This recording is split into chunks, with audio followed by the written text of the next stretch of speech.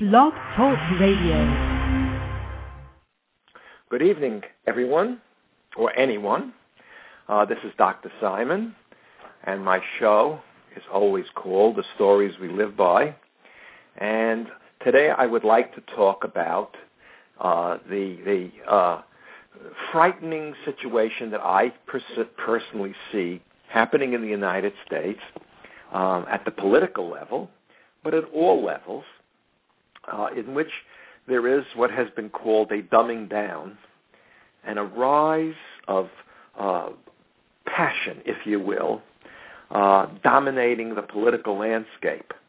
I haven't done a show in a while, and I haven't intended to do a show. I've gone back to work, and I'm really enjoying and find it important and satisfying for me to go back to work as a psychologist and do some good, which I think I am doing with people in a nursing home.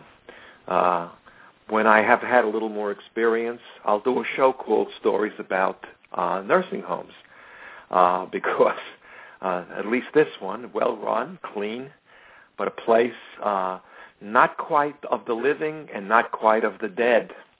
But in any event, what stirred me to do a show today was a column in the Sunday New York Times of October 17th, this past Sunday, by Frank Rich. Used to analyze movies and was a theater critic, but then began to write a political column, and one that I enjoy on any Sunday that I happen to buy the paper and that he's written in. And the paper, the article is entitled, "The Rage Won't End on Election Day." And Rich is writing about something that I have talked about on this show, not specifically in terms of anybody's political party, although he slants it towards the crazies that have come up with the support of the Republicans and mostly the Tea Party, whatever the hell the Tea Party actually is. And he writes about the kind of characters that are emerging and the way in which these characters, who some years ago, and not that many years ago, would have been laughed at or just thrown out of the political arena, who are now actually winning elections and winning primaries. And let me read the first couple of paragraphs to give you the flavor of what he's writing about, and then I'll talk about why it scares me personally so much. Well, not me personally. I'm too old to be frightened by what could happen in the next few years in history for myself, but I'm certainly afraid for my children and my grandchildren who have to live in this country and have no other country to live in. I'll read the first couple of paragraphs. Carl Palladino began his New York gubernatorial campaign by bragging he'd, quote, clean out Albany with a baseball bat. When an ally likened his main Albany target, the Jewish leader of the state assembly, that's Sheldon Silver, to an antichrist or Hitler, he enthusiastically endorsed the slur.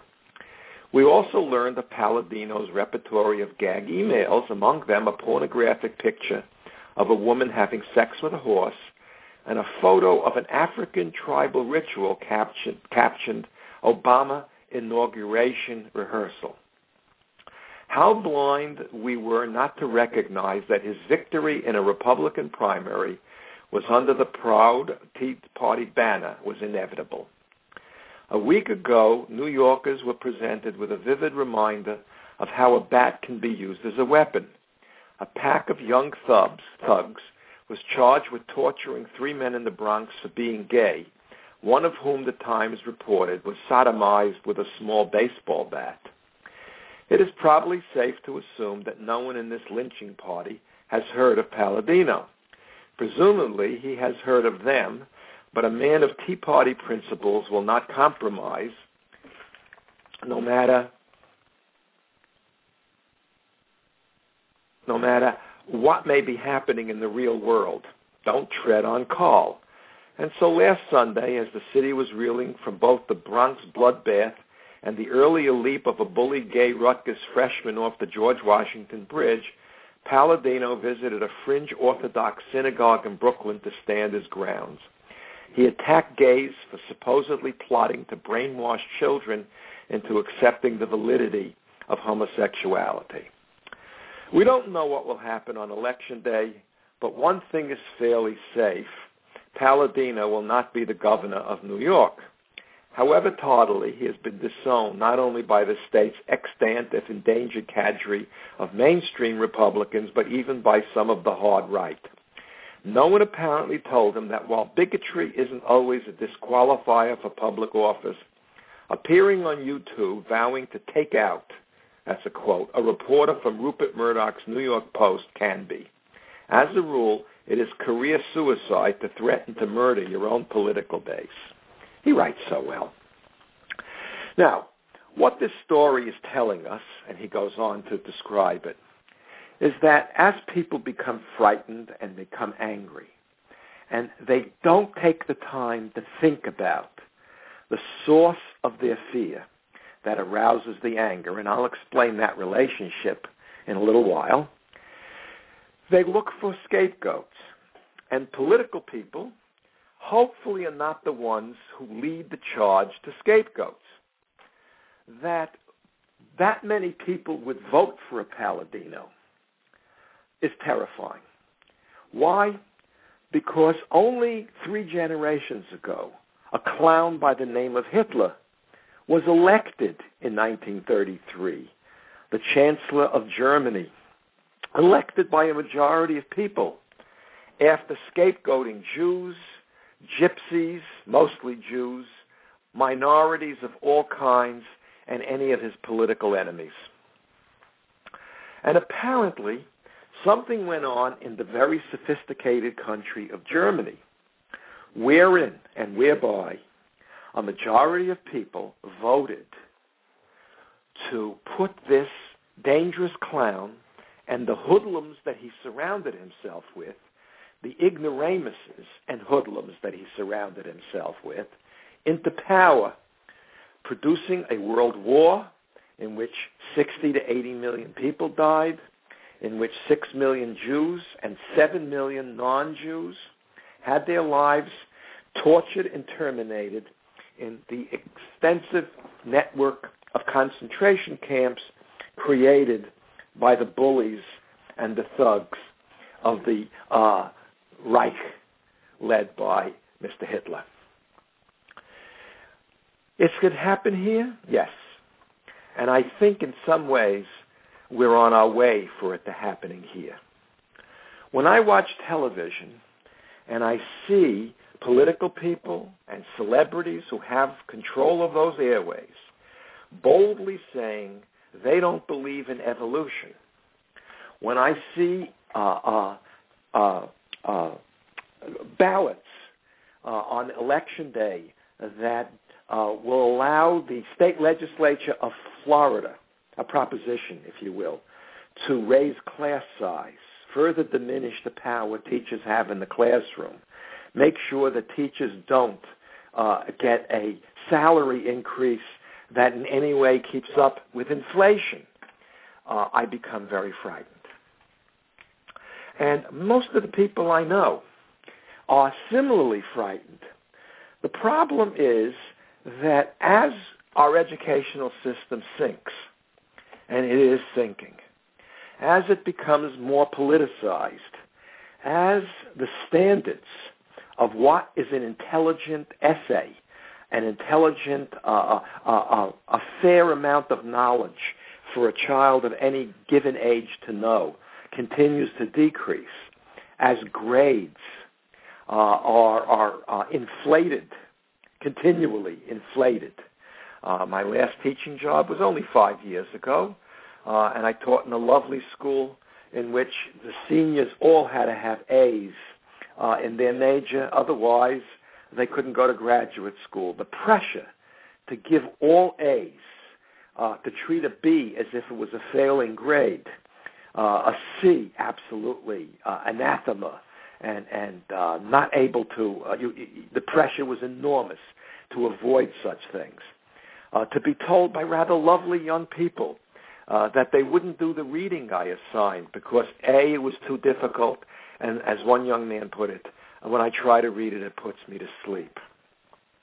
This said without any kind of embarrassment, without any kind of a sense of what he was saying, because the standard by which he gauged his response was something so vastly different than mine when I was an undergraduate that he had no idea that what he was saying had such profound meaning for him and for the country that we live in. So let me talk a little bit about emotions and thought and the relationship. So I'm going to talk a little bit about pure psychology. All right? I put a 45-minute cap on this discussion today, and if I don't finish today, I will finish next week. I'll do part 2 for this kind of stories. Our emotions, which we experience and call on a subjective level feelings, our emotions are very wide and varied, and they're part of the best part of us. They are the result of years and years and centuries and millennium of evolution. Again, as I say evolution, I can hear these authorities all over, political and celebrities, saying they don't believe in evolution. What terrifies me even more, that I know they have no idea what evolution really says, or what it is, or the premises that it's built upon. Nor do they think through, we'll talk about thought in a moment, nor do they think through the implication that without evolutionary theory and biological theory, the doctor they would go to could be as stupid as the morons that are screaming like Palladino, trying to arouse the passions and the hatreds of the public against Muslims, against gays, against minorities. And again, I'm kind of lucky at this point in history because the Jews are not very high on the list of who is to be scapegoated to direct the anger that grows out of the fear of so many people. So, to say that evolution doesn't exist is to ignore vast mountains of information. It is to be as ignorant a human being as one can be. Now, one can reject the idea in favor of a religious creed or religious idea. That's perfectly all right. Well, it's not all right, but it's understandable. It's a hard theory in terms of its emotional and social implications. But to say you don't believe and not know a damn thing about it, that is, to me, extremely frightening. So, our emotions are the result of evolution. We would not be able to live without our emotions. Fear, anger, shame, guilt, anxiety, love, these are powerful motivators of our life. When we are afraid, we are directed to run. When we are angry, we are directed to fight. When we are anxious, we are directed, and I've done some good shows on this, to find out what it is we don't know or what it is we're lying to ourselves about and find out the truth. Anxiety is a powerful emotion to correct some area of ignorance or repression or personal defensiveness that allows us to know that something exists but not know exactly what it is that we have to be afraid of or frightened of. So, we are emotional creatures. The thought that we have, however, our intelligence, the cognitive part of intelligence, is equally necessary. Because once emotions are aroused, it becomes important to know why they are aroused. What is the source of our fear? The real source of our fear. There isn't a person in the United States I know that is really in any physical way or psychological way being threatened by anything that gay people do. And yet it is so easy for them to be so directed. Rich's column links the fear that is leading to the scapegoating and the bigotry to the economic crisis we are in, and I agree that is a terrifying idea. But what amazes me is how many people will listen to politicians who never once try to direct them into those areas that are the source of our economic difficulties, namely the things that the bankers and Wall Street have done, the things that we all participated in leveraging our homes with mortgages, second mortgages and third mortgages, playing craps with all of our possessions so that we can buy more toys that we don't need and didn't think through the reasons for our buying. We are driven by passions, including fear and anxiety and lusts for money and goods that we are not asking ourselves in an intelligent way, why do I need this expensive car? Why do I need a 14-room house, 8,000 square feet that will heated and cooled only with enormous expense? Why are these things necessary? Well, my own feeling is that they grow out of some feeling of insecurity in us, a feeling that we're not adequate, a feeling that we're not good enough. And I have spoken about this many, many times. The terrible feelings of inferiority, the feelings that so many of us grow up with when we are told that we're no good, that we shouldn't have been born, that we're the cause of our parental divorce, or when in our childish thinking we assume that we are the cause and nobody helps us correct and change our interpretation of our relationship to the world. So it is only with clear thinking, with an individual who is like a scientist and asks good questions and seeks after facts, observable facts, and recognizes that if it's not a fact, it's a theory, it's a guess. And yes, evolution is a theory. It can never be fully proven, but nobody calls it a religion, which is taken on faith and doesn't have to be proven. So, what we have is a situation in which emotions are aroused by how we perceive the world, how we think about it. And emotions then direct us to behave, and the choice of our behavior, the way we satisfy our needs and satisfy our emotions and resolve our emotions. And by the way, I'll speak in a moment, you don't get out anger. Anger has to be resolved. It is emotion that needs a resolution because anger is based on fear. And the fear then needs to be resolved. But if we don't understand that relationship and we're caught up in the emotion and we become the emotion and we don't own the emotion, then we act in ways which almost always are not in our interest to do. The idea that we're supposed to be spontaneously emotional is an absurd idea, which I'll talk about in a while, that has been pandered by the mental health industry, including my field of psychology, for years and years and years. Freud understood the power of the emotions and the power of our drives, our sexual drives, and our rages and our infantile angers. He understood that.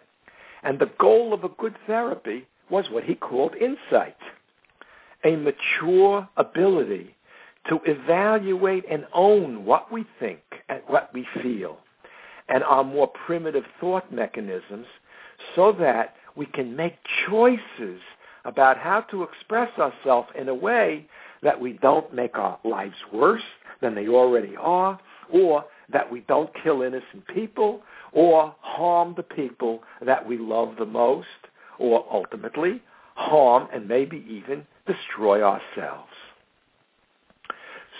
So the model is how we perceive the world, how we think about it, the knowledge we have about it will determine our emotion. And in the intensity of emotion, which is a kind of an all-or-none thing, how we act on our emotions, the choices we make given the situations we're in, what we do to learn better ways of behaving depends upon the maturity of our thought and the kind of educational process we go through, not only in school, but with our families, with our friends, with loved ones, with clergy, with the people we see on television.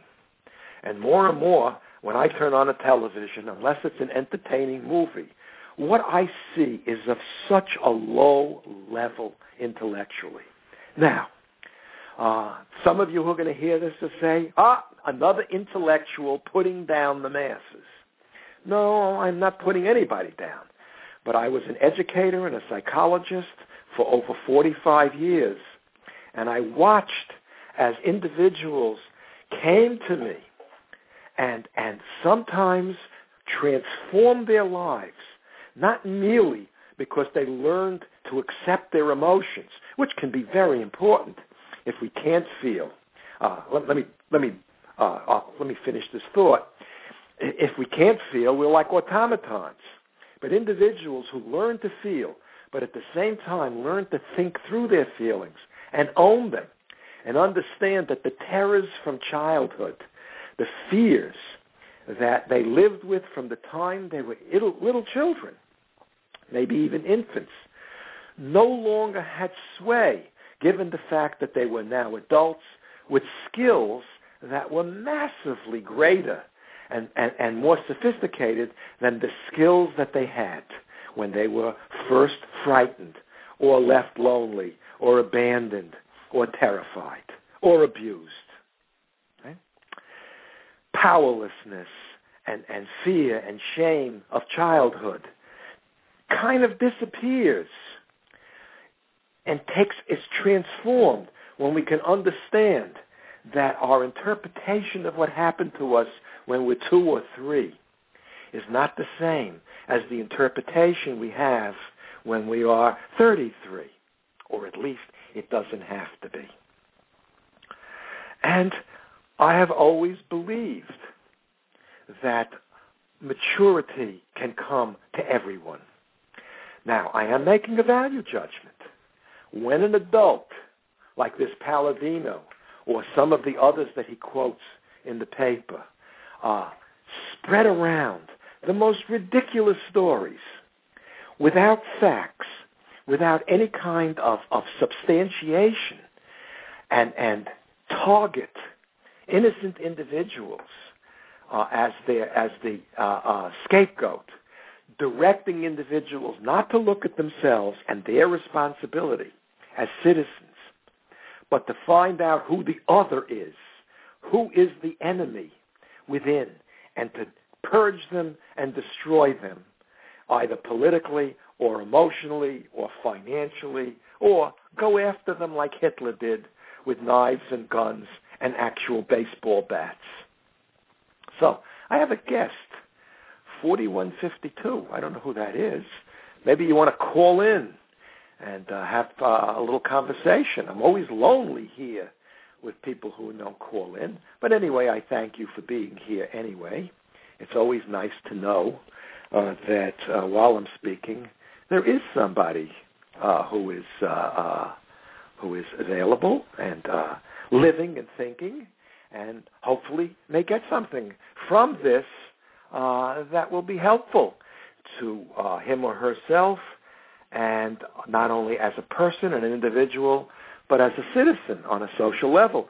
Because ultimately, I think one of the real sad things about psychology And psychiatry is it deals with the individual and doesn't put the individual into social context.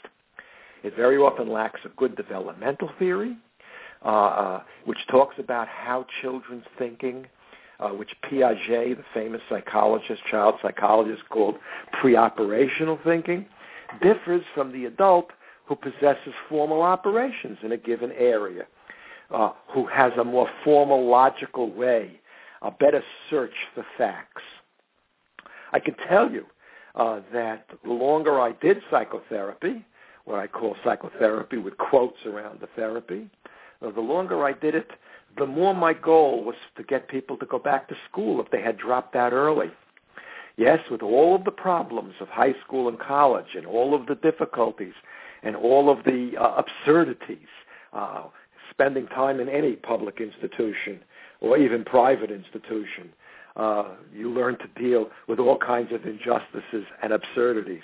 But in spite of that, these are places in which thinking and knowledge increase. And with thinking and knowledge, we have a greater ability to control our emotions, not get rid of them, not obliterate them, but to understand their source, to own them, and recognize that the fears we have are not necessarily going to do us in, but allow us, in fact, to be our better selves, to act in a way that is honest, in a way that allows us to solve the real problems that frighten us. The economic difficulties of this country right now came from a greed that all of us participated in, but the people with the power to control the purse strings, the very wealthy, the people on Wall Street, the bankers, the big politicians who are part of what the famous sociologists of the 50s and 60s called the power elite. The name comes to me. C.W. Mills, wonderful politician, philosopher and sociologist who wrote The Power Elite. Even President Eisenhower, president in the 1950s, warned us against the power of the military-industrial complex and how irreverence writes, life is a futile, meaningless, purposeless search for meaning and purpose. You know what? I accept that as a statement. The problem is that you're making it as an objective statement, not a subjective statement. I don't know anybody who says that, and I occasionally say that as well, that life has no external purpose. It doesn't have external meaning. The meanings come from us. We create them. And when we create a meaning that feels real to us, it is real, because there's no other way to live. There's absolutely no other way to live. You have to be able to live feeling where none exists. But that doesn't make it, you see, unimportant or make it meaningless. I think that caring for the next generation, well, evolution doesn't care whether human beings live another generation or not.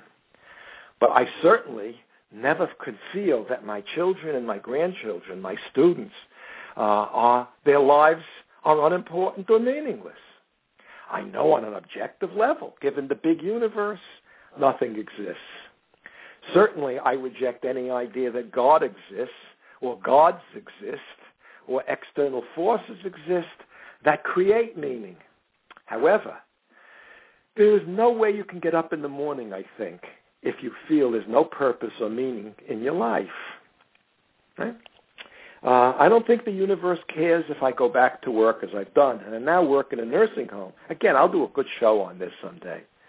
However, for me, when somebody smiles and laughs for the first time in months, the world doesn't change. And when they say, oh, it's so good to have someone who talks to me and listens, that's meaningless, I'm sorry.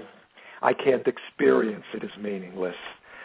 When someone says, I love you to you, and you accept it that they do, I really wonder whether you in your heart of heart can say, it's all futile and it's all meaningless. We create those meanings. Okay, I wanted to continue a little more about, and thank you for writing in. Part of the danger that, again, I see is that more and more we are caught up in political situations in which the scapegoating directs us away from where an intelligent analysis and personal responsibility would take us were we to examine how we feel from what I would call a more mature, sophisticated, intellectually abled point of view. Again, some interesting points about this. When I was teaching college in my last 10 years of teaching, it became more and more difficult for me to accept what I was seeing from both the students, but even more the faculty. I was literally attacked, not literally physically, but psychologically, verbally attacked by an English teacher for correcting the grammar of one of my students on a paper that they handed in. I was hurting their feelings and hurting and damaging their creativity. And the first time I had heard that, it was not the last time I heard that, because this became the official policy of the English department in the college in which I taught. You don't want to hurt anyone's feelings, and if you criticize what somebody is saying, even if you can't understand the word that they're saying, you're going to hurt their feelings. But secondly, you're going to create and damage their creativity. What I was accused of was elitism. And it took me a while to respond to that. I said, who do you go to a doctor? The worst doctor you can find? By the way, it's a great joke by the comedian George Carlin, who died, was it last year, the year before? Time passes so quickly that I no longer remember. George Carlin used to say, there is one doctor in the world who is the worst. And right now, somebody has an appointment with him.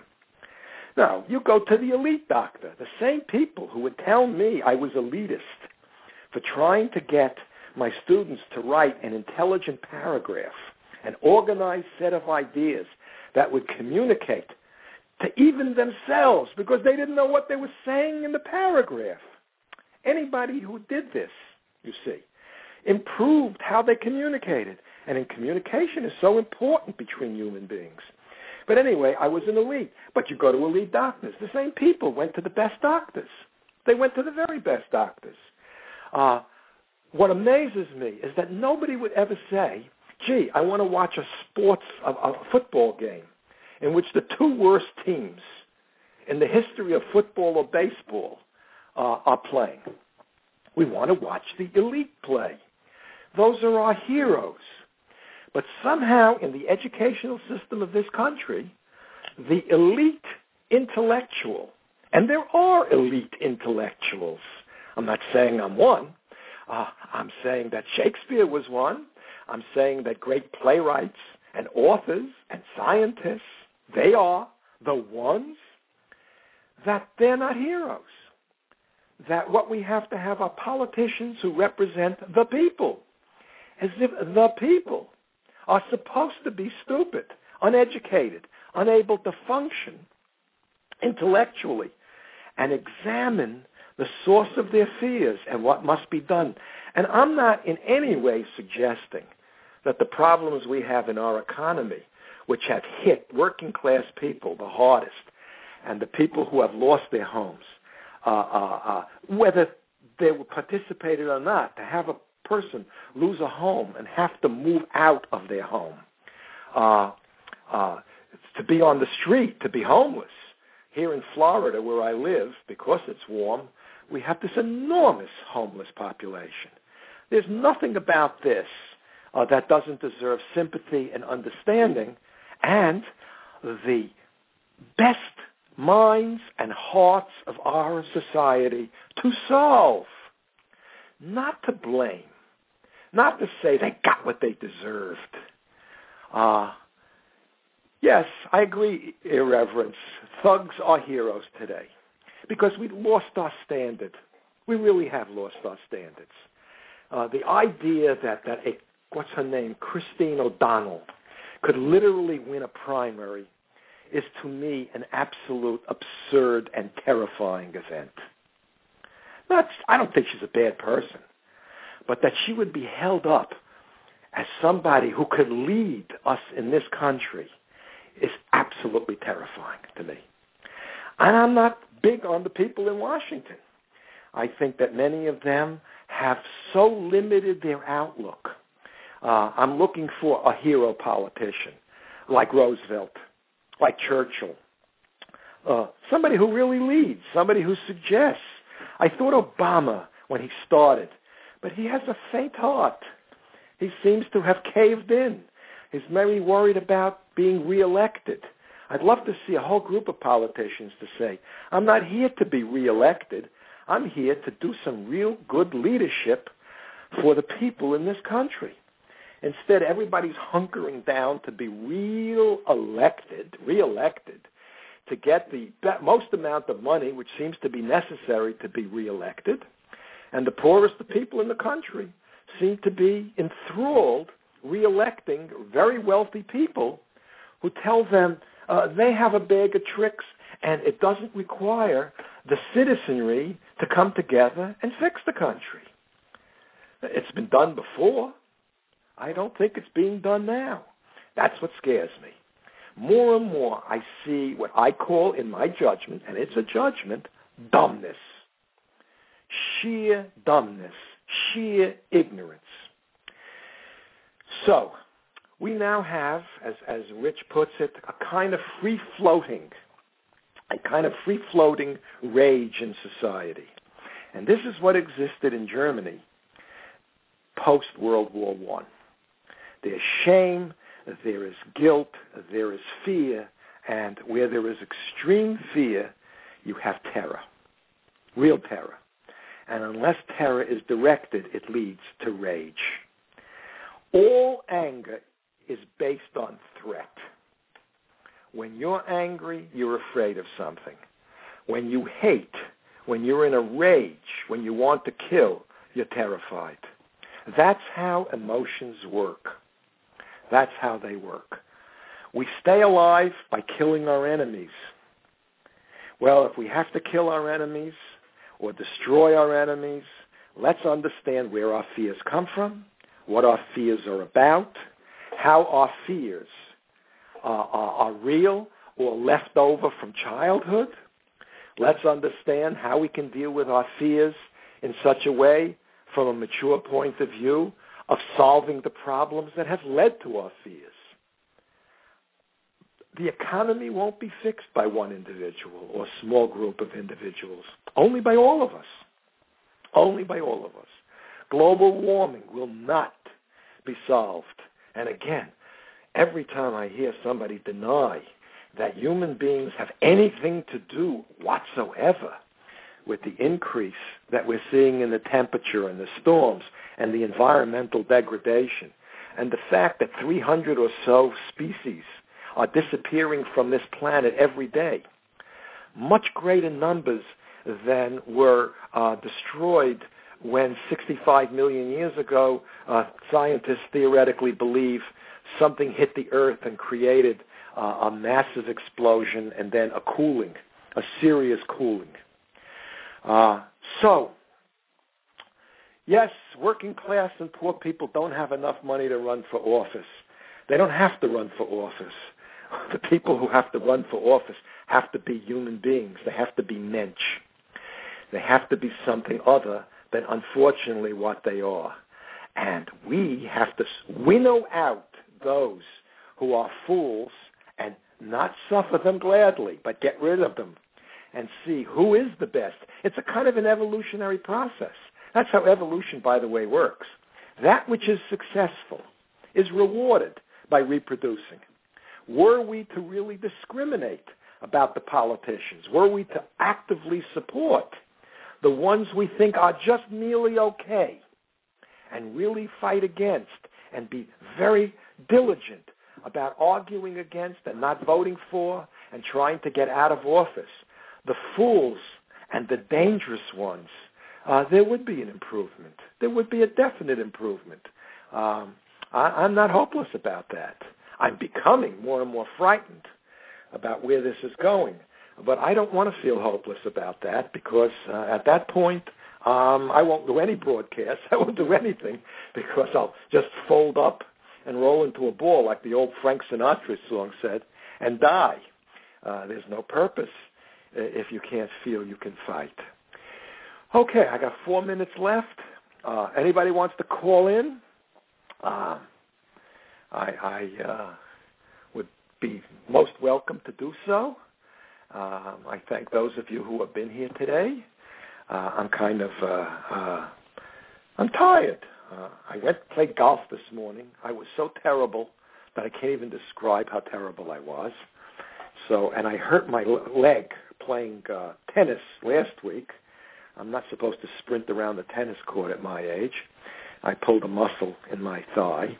And so I went to play golf, and after 9 horrible holes, I went home. But then I went to work for a couple of hours when I wasn't even due in, and that cheered me up. But I get very, very tired when I go to the nursing home and I see what passes for life in the later years of people who are sick and old and really forgotten and isolated and lonely as lonely can be. But anyway, now I did the show, and I feel kind of good about today's show. This has been all right. And I'm going to say good night and goodbye. And I don't know if I'll do another show next week. I have to see. If I read something or something happens that gives me a stick in the tush, and let me talk about something I think is of interest. And so thank you for your comments. And good night. Goodbye. Terrific.